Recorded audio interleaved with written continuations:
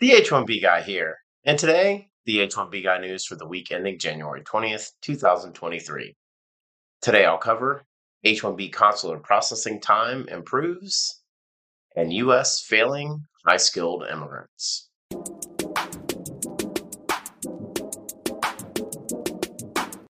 But before we get started, I'd like to ask you, if you haven't already, to please subscribe to the H1B Guy channel here on YouTube and like this video so that I can continue to produce more content like this for you. I also wanted to mention the H1B Guy offers a variety of consulting services.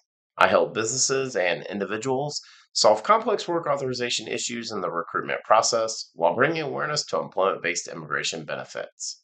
If I can help you, please reach out. I'd love to hear how. And you can book an appointment directly with me via the h1bguy.com. Today's news is brought to you by Syndesis and Path to Canada, the ideal Plan B for high-skilled immigrants currently located in the U.S. whose status may be uncertain, by perm-ads.com, the industry leader in providing a seamless experience for employers and immigration attorneys, navigating the complex perm recruitment ad phase of the labor certification process, and by Mop Squad. Are you a technology professional facing U.S. work visa-related challenges? Don't leave your fate up to chance. Your partner Mop Squad has a solution. Join the squad. Now, the news. On Tuesday, January the 17th, I posted the H1B lottery for fiscal year 2024, What You Need to Know, where I covered timelines, registration and selection process, and cost. It's one of the most frequent topics I'm asked to cover, so I wanted to take some time to put over a quick overview on the H1B lottery for fiscal year 2024. And I hope you'll check that post out if you haven't already. On January 17th, 2023, in an article on Mint titled More H1B L Visas in 2023 than in 2019, U.S. claims significant improvement in visa issuance in India. Quote, at the business side, we have also made significant progress by issuing more H1B and L visas in 2022 than we did even in 2019 before the pandemic. That is a significant improvement. Even we are still in the process of ramping up our staff.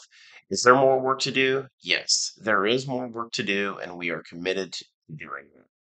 We are doubling down on the number of direct hires we have to facilitate the issuance of visas here at the embassy, and we are also working to bring on diplomatic spouses to also work in the process in the areas of visas, says Arun Venkatamaran, U.S. Assistant Secretary of Commerce for Global Markets.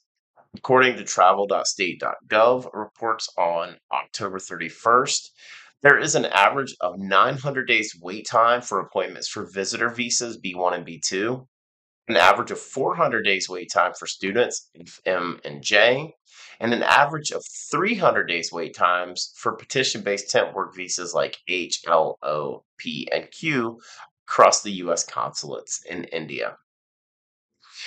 It's great news to see a return to pre-pandemic processing levels. I'd go as far as to say the reason more H1B and L visas were processed in 2022 was due to the lack of visa availability and pent-up demand from prior years.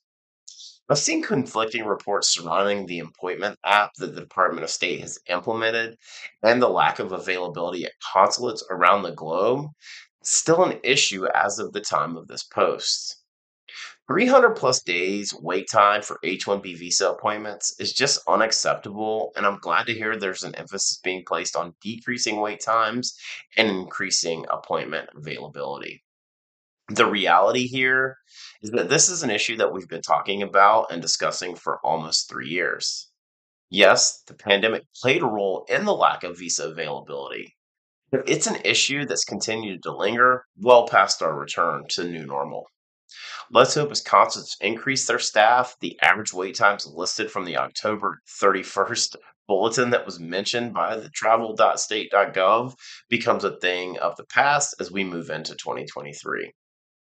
Also on January 17th, 2023, in an article by Anna Kramer for Wired titled Big Tech's Layoffs Highlight How the U.S. Fails Immigrant Workers. Quote, Tens of thousands of people have been laid off at Amazon, Meta, Salesforce, and other once voracious tech employers in recent months. But one group of workers has been particularly shortchanged: U.S. immigrants holding H-1B visas for workers with specialist skills. That's a particularly tough situation when the larger companies that sponsor most tech related visas are also those making layoffs and freezing hiring. Amazon and Meta, which together have announced at least 29,000 layoffs in recent months, each plan to sponsor more than 1,000 new H 1B visas in 2022 fiscal year, U.S. Citizenship and Immigration Services figures show. Tech workers outside of the US appear to love H 1Bs too, despite the system's limitations. The visa provides a way for ambitious coders to get closer to the epicenter of the global tech industry or to leverage their skills into a fresh start in the US. Immigrant workers aren't the only ones losing in this moment. Tech companies have invested decades and millions of dollars into lobbying for kinder rules and an increase in the number of visas available and in sponsoring hundreds of thousands of workers. Yet the process remains unchanged, and layoffs mean some skilled workers that companies may want to hire from competitors, either now or in the future, will instead leave the country.